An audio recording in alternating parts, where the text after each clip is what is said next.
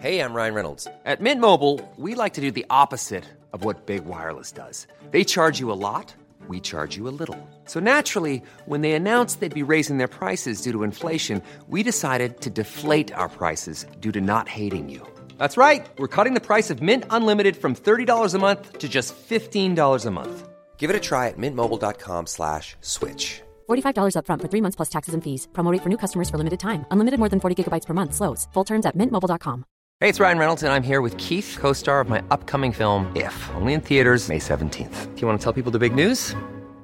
All right, I'll do it. Sign up now and you'll get unlimited for $15 a month and 6 months of Paramount Plus Essential Plan on us. mintmobile.com/switch. Upfront payment of $45 equivalent to $15 per month. Unlimited over 40 gigabytes per month. Face lower speeds. Videos at 480p. Active Mint customers by 531.24 get 6 months of Paramount Plus Essential Plan. Auto renews after 6 months. Offer ends May 31st, 2024. Separate Paramount Plus registration required. Terms and conditions apply if rated PG. Hiring for your small business? If you're not looking for professionals on LinkedIn, you're looking in the wrong place. That's like looking for your car keys in a fish tank.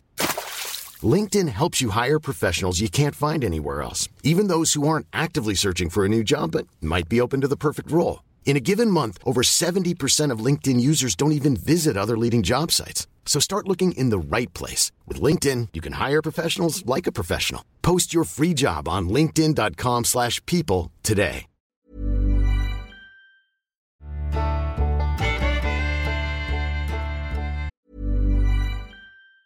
There's never been a faster or easier way to start your weight loss journey than with PlushCare. PlushCare accepts most insurance plans and gives you online access to board-certified physicians who can prescribe FDA-approved weight loss medications like Wegovy and Zepbound for those who qualify. Take charge of your health and speak with a board-certified physician about a weight loss plan that's right for you. Get started today at plushcare.com/weight loss. That's plushcare.com/weight loss. plushcare.com/weight loss. If you thought the only way to get a more defined jawline with natural-looking results was through surgery, think again. Juvederm Volux XC is a non-surgical injectable gel filler that improves moderate to severe loss of jawline definition and can help you achieve natural-looking results with little downtime. Even better, this improved definition lasts up to 1 year with optimal treatment. No maintenance required. Improve jawline definition for a smooth, sculpted look with Juvederm Volux XC. For important safety information and to find a licensed specialist, visit Juvederm.com. That's JUVEDERM.com. Not for people with severe allergic reactions, allergies to lidocaine, or the proteins used in Juvederm. Common side effects include injection site redness, swelling, pain, tenderness, firmness, lumps, bumps, bruising, discoloration, or itching. There's a risk of unintentional injection into a blood vessel, which can cause vision abnormalities, blindness, stroke, temporary scabs, or scarring. Talk to a licensed specialist to find out if it's right for you.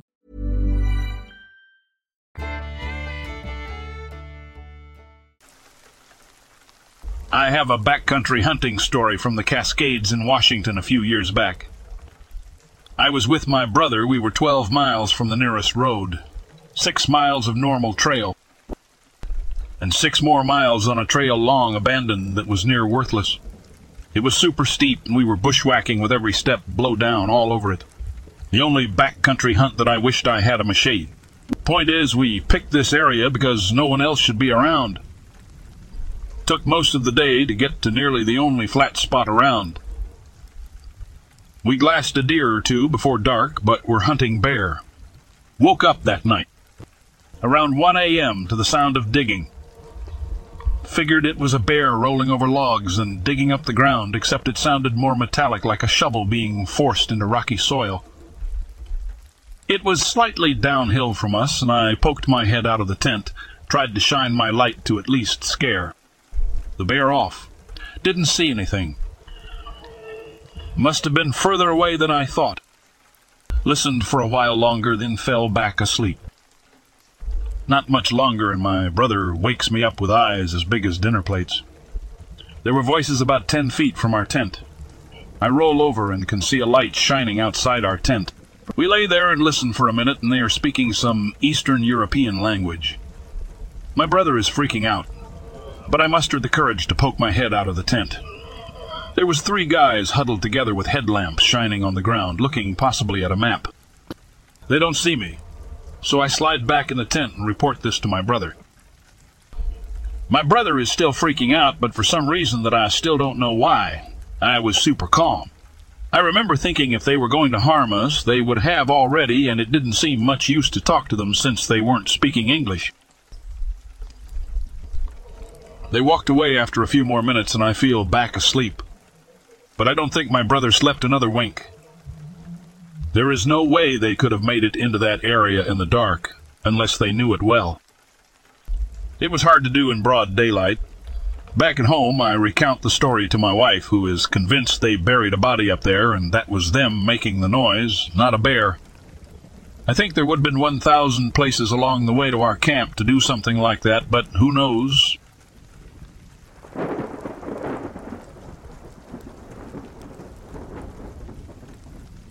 My grandfather always had a knack for telling stories that made the hairs on the back of my neck stand up. One particular tale he shared with me has always stuck in my mind. It took place many years ago when he was a young man in India driving his truck between rural villages late at night. The sky was pitch black, and the only source of light came from the truck's headlights as they cut through the darkness. There was nobody around, and the only sound was the rumbling of the truck's engine. As he continued his journey, he reached a particularly wobbly stretch of road, forcing him to slow down. As he inched his way forward, something caught his eye. A small shadow darted across the headlights, running at a seemingly inhuman speed. Upon closer inspection, he realized that it was a baby, or at least it appeared to be. Shocked and confused, he decided to stop the truck and investigate. My grandfather got out of his truck and began to chase after the baby, desperate to find out what was going on. He called out, his voice echoing through the darkness. But there was no response. The baby had seemingly vanished into the surrounding forest. He searched for what felt like hours, but ultimately, he could not find any trace of the child. Defeated and bewildered, he returned to his truck and continued his journey, unable to shake the eerie encounter from his thoughts. Over the years, my grandfather has recounted this story many times, and each time it sends shivers down my spine. Was it truly a baby that he saw that night, or was it something else entirely? We may never know the truth, but the mystery of that haunting experience will continue to linger in our imaginations.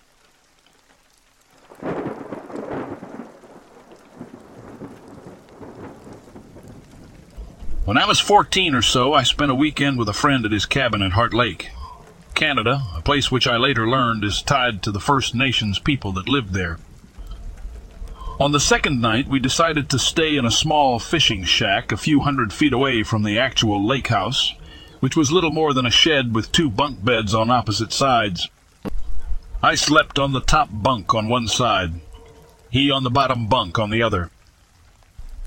I remember very vividly waking up because of the warmth.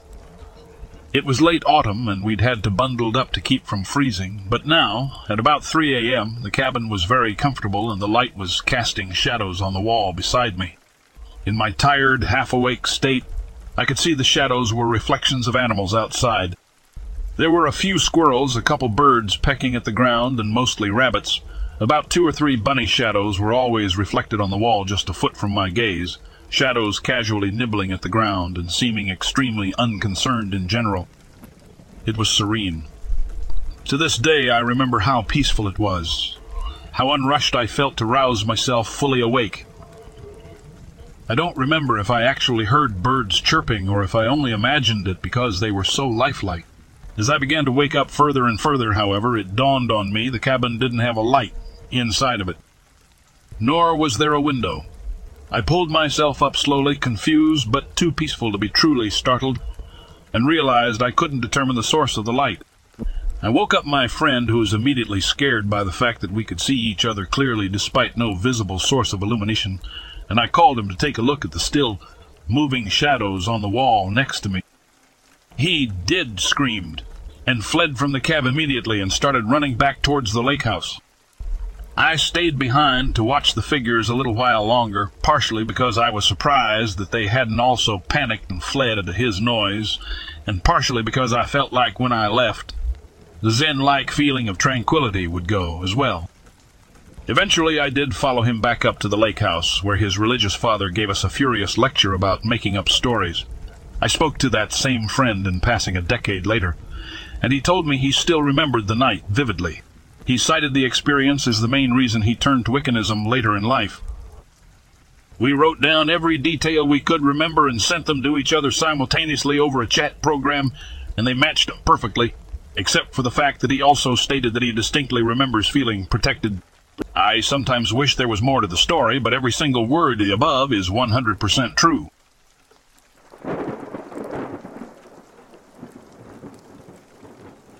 My aunt in Mexico is a bruja.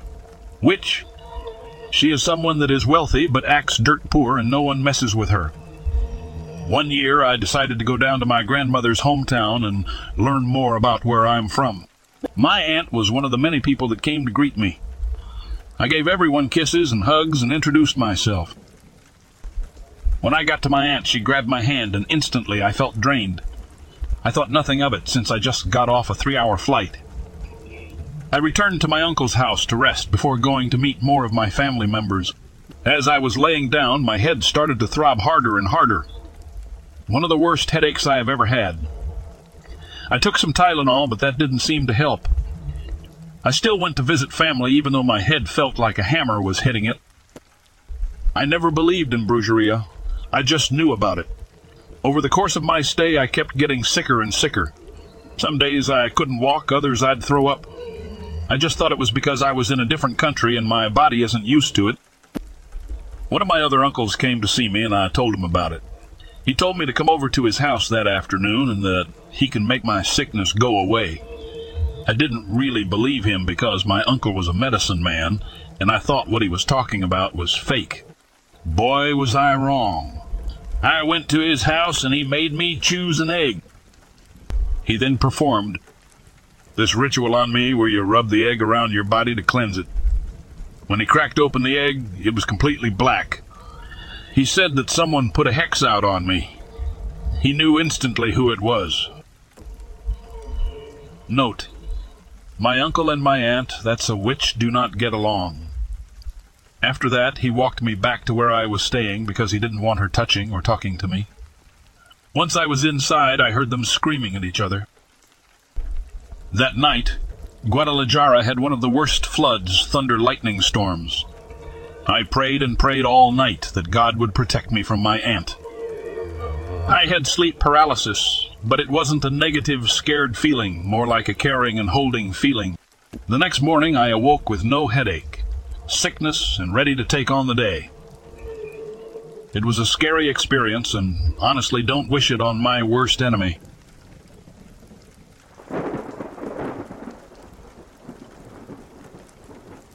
I had just begun my shift at the police station when a young woman walked in, looking scared and frantic.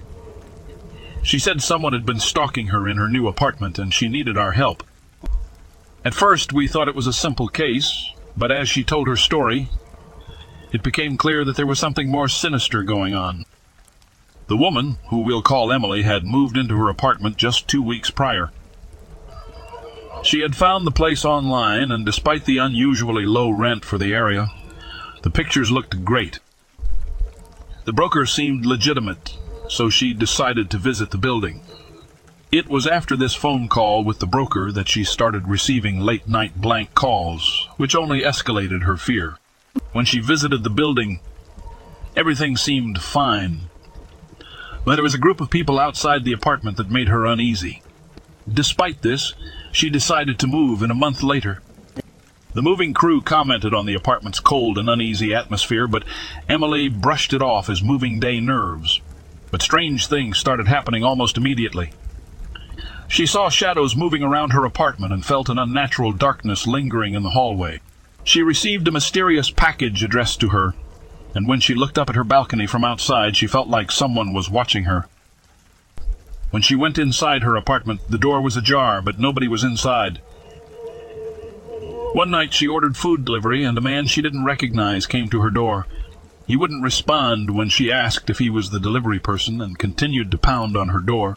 Eventually he left, and the actual delivery person arrived. She paid him in cash, even though he claimed that she had already paid online. The strange occurrences continued.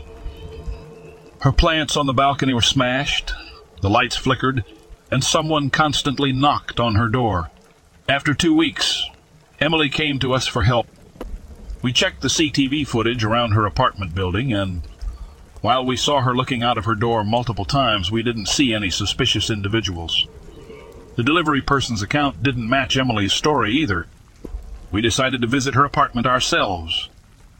As we entered the apartment, we couldn't deny the cold and eerie feeling inside. Emily mentioned that there was an inexplicable draft, but we couldn't find the source. The neighbors told us about a disturbing history of the apartment, with multiple women moving in, only to disappear shortly after. The previous tenant, a woman in her 40s, had disappeared months ago. When we showed the delivery person her photo, he identified her as the woman who had taken the food that night. But she couldn't have been there. An elderly neighbor shared a theory about the apartment sending its residents to a different dimension, but we couldn't take her seriously. All we knew was that something strange was happening in that apartment. Hi, this is Craig Robinson from Ways to Win, and support for this podcast comes from Invesco QQQ. The future isn't scary. Not realizing its potential, however, could be. Just like on the recruiting trail, I've seen potential come in many forms as a coach. Learn more at Invesco.com/QQQ. Let's rethink possibility. Invesco Distributors, Inc.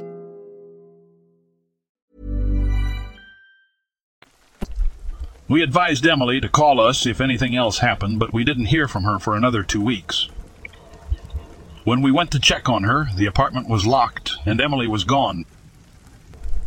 The unnerving mystery of the apartment continued, leaving us with no answers, only more questions, and an unsettling feeling that would haunt us for the rest of our careers. Despite the lack of concrete evidence, we couldn't shake the feeling that something was terribly wrong with that apartment. We decided to dig deeper into its history, searching for any clues that could explain the strange events and the disappearances of its tenants. We interviewed former residents and neighbors, many of whom shared similar eerie stories. We discovered that the building's landlord had changed hands numerous times, and each one seemed eager to sell the property quickly. The more we investigated, the more it seemed that everyone involved with the apartment wanted to distance themselves from it. As we delved into the building's history, we learned that it was once a hospital, and the room that was now Emily's apartment had been the morgue.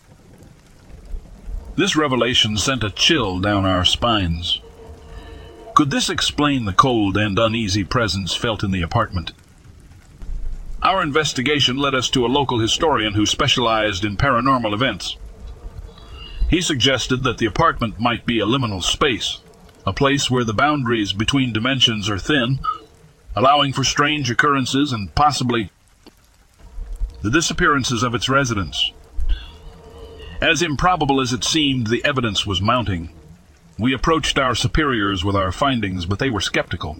They believed that the tenants had simply left without notice, and the strange stories were just coincidences fueled by an overactive imagination.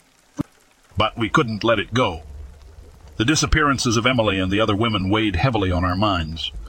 We decided to set up a stakeout in the apartment, hoping to catch a glimpse of the elusive stalker, or at the very least find a logical explanation for the strange events. We moved into the apartment, setting up cameras and recording devices throughout the space. The first few nights were uneventful, but on the fourth night, something changed.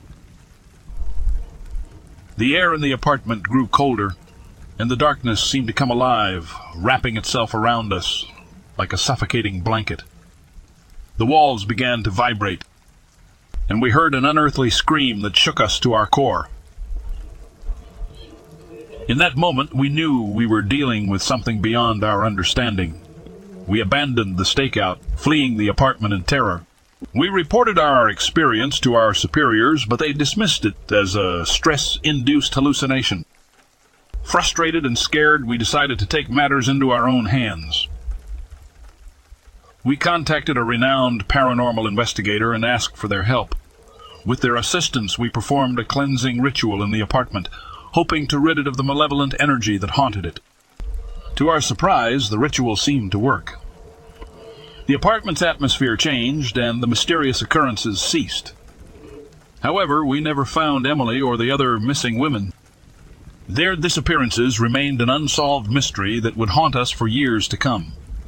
In the end, we couldn't prove that the apartment was a gateway to another dimension, or that it was haunted by the spirits of the dead, but we knew that something inexplicable and terrifying had happened there, and we would never forget the chilling experiences we had within those cold, dark walls.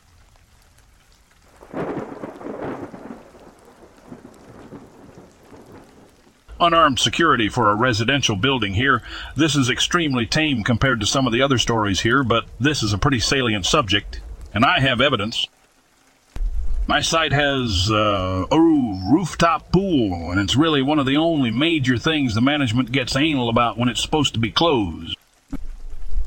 On a chilly night not too long ago, I was posted up in the rooftop stairwell, staying warm, when I hear a crescendo. Ing! Fit of laughter that goes to the point where the laugher is gasping and choking. Kind of weird, but not a big deal considering that people throw parties and whatnot all the time, and I could tell it wasn't close enough to be someone horsing around in the pool. Then I just start hearing a bunch of shrieking, and the source of the noise is moving around. At this point I step out, and I realize it's coming from the rooftop itself, locked up and only accessible by non-security by scaling a concrete wall. The noise stops, and I try to start zeroing from where exactly on this dark, slippery, cold-ass roof the noises were coming from. Then I see some footprints on the roof that were not there before. Barefoot prints with no heel print, tiptoeing. Footprints that are dirtier than the surface of the roof itself. Noped my way right back inside because it was an hour before clock. Out I'd much rather have something paranormal than a meth head on the roof running around with no shoes.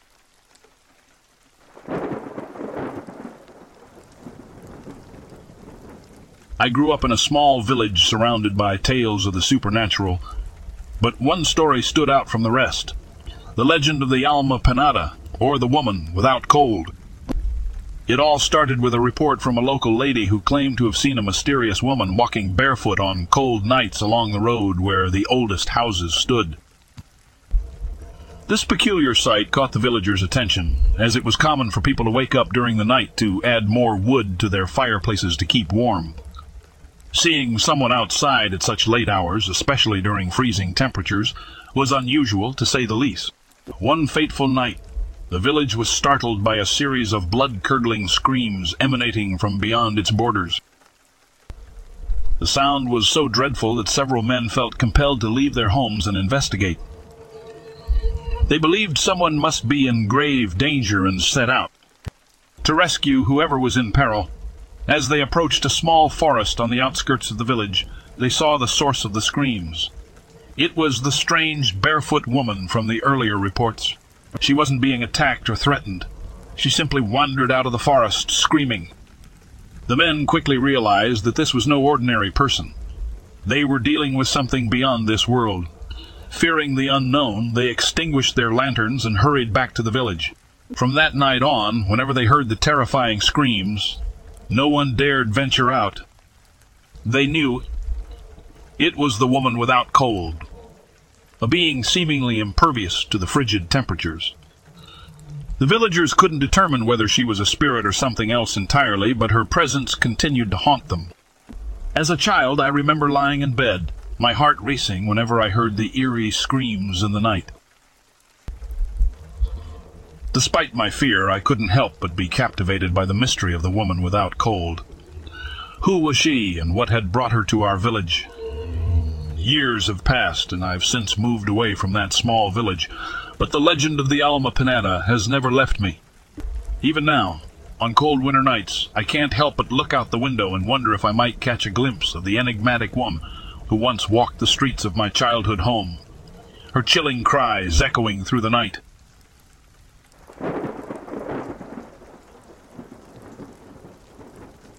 For 30 long years, I've kept a secret that's haunted me, a secret so terrifying that I stopped going into the woods entirely.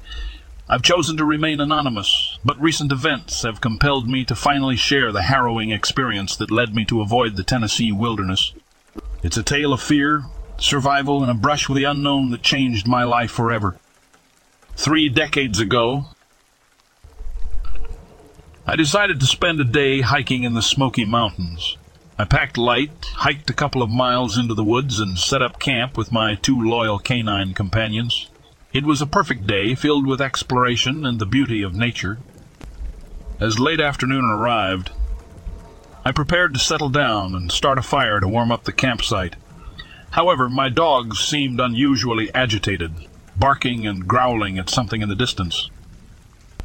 Although they had always managed to keep bears away before, I couldn't help but feel a twinge of concern. As night began to fall, I left the tent door open to enjoy the warm summer air. I settled in for the night with my dogs nestled close. Suddenly I awoke to the bright moonlight illuminating the campsite and my dogs growling deeply. I then heard a strange thrumming groan coming from outside the tent. As my eyes adjusted to the darkness, I could see a dark outline that resembled the shape of a bear lurking just beyond the now cold embers of the campfire. I shouted at the figure, and to my surprise it went quiet, but then began to grow until it towered over the tent screen window. It was massive, unlike anything I had ever encountered outside of a zoo. My dogs continued to growl, their instincts telling them that this creature was not to be trusted. The creature inhaled a long, slow breath before letting out a trumpeting call that sounded like a mix of a lion's roar and a human shout. My dogs went silent, and the creature bolted away. Ignoring my commands, they pursued the creature into the darkness. Panicked, I grabbed my rifle and headlamp and followed them. I could hear their barking in the distance, but they moved too quickly for me to catch up. Then I heard a maniacal laughing sound, like a hyena coming from the same direction as my dogs. My dread grew, but I persisted, hoping to find them safe. As the night wore on and the barking faded, I knew I had to return to camp or risk becoming lost myself. I spent the night waiting, calling for my dogs occasionally, but they never returned. At dawn, I resumed my search, and hours later I found one of them badly injured and whimpering in a thicket, the other torn to pieces. The loss of my dog's life hit me hard, and my surviving companion became fearful of both the night and the woods. I knew I had encountered something far worse than any bear or known predator that night.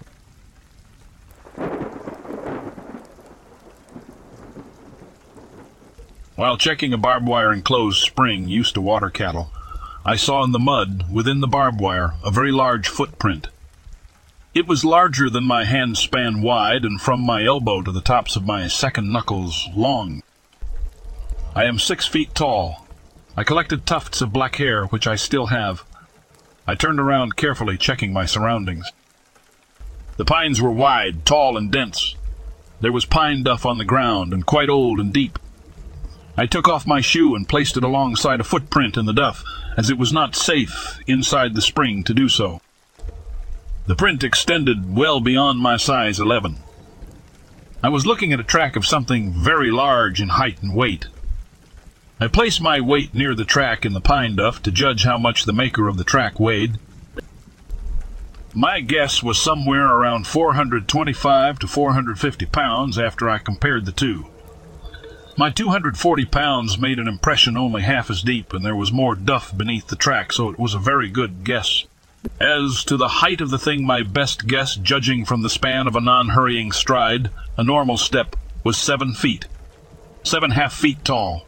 It took 2 of my normal walking strides to cover just one of its steps, from the right foot to the left foot imprint. I tracked it until I felt uncomfortable about going any higher up in elevation, and because of the density of undergrowth. This occurred during the dry season, and this was accessible water for it. I thought it wise to return to my uncle's home with his 2 young children, ages 11 and 8. On this east side of the Warners, the sun sets early even on a summer afternoon. Although I did not see it, I know they are out there.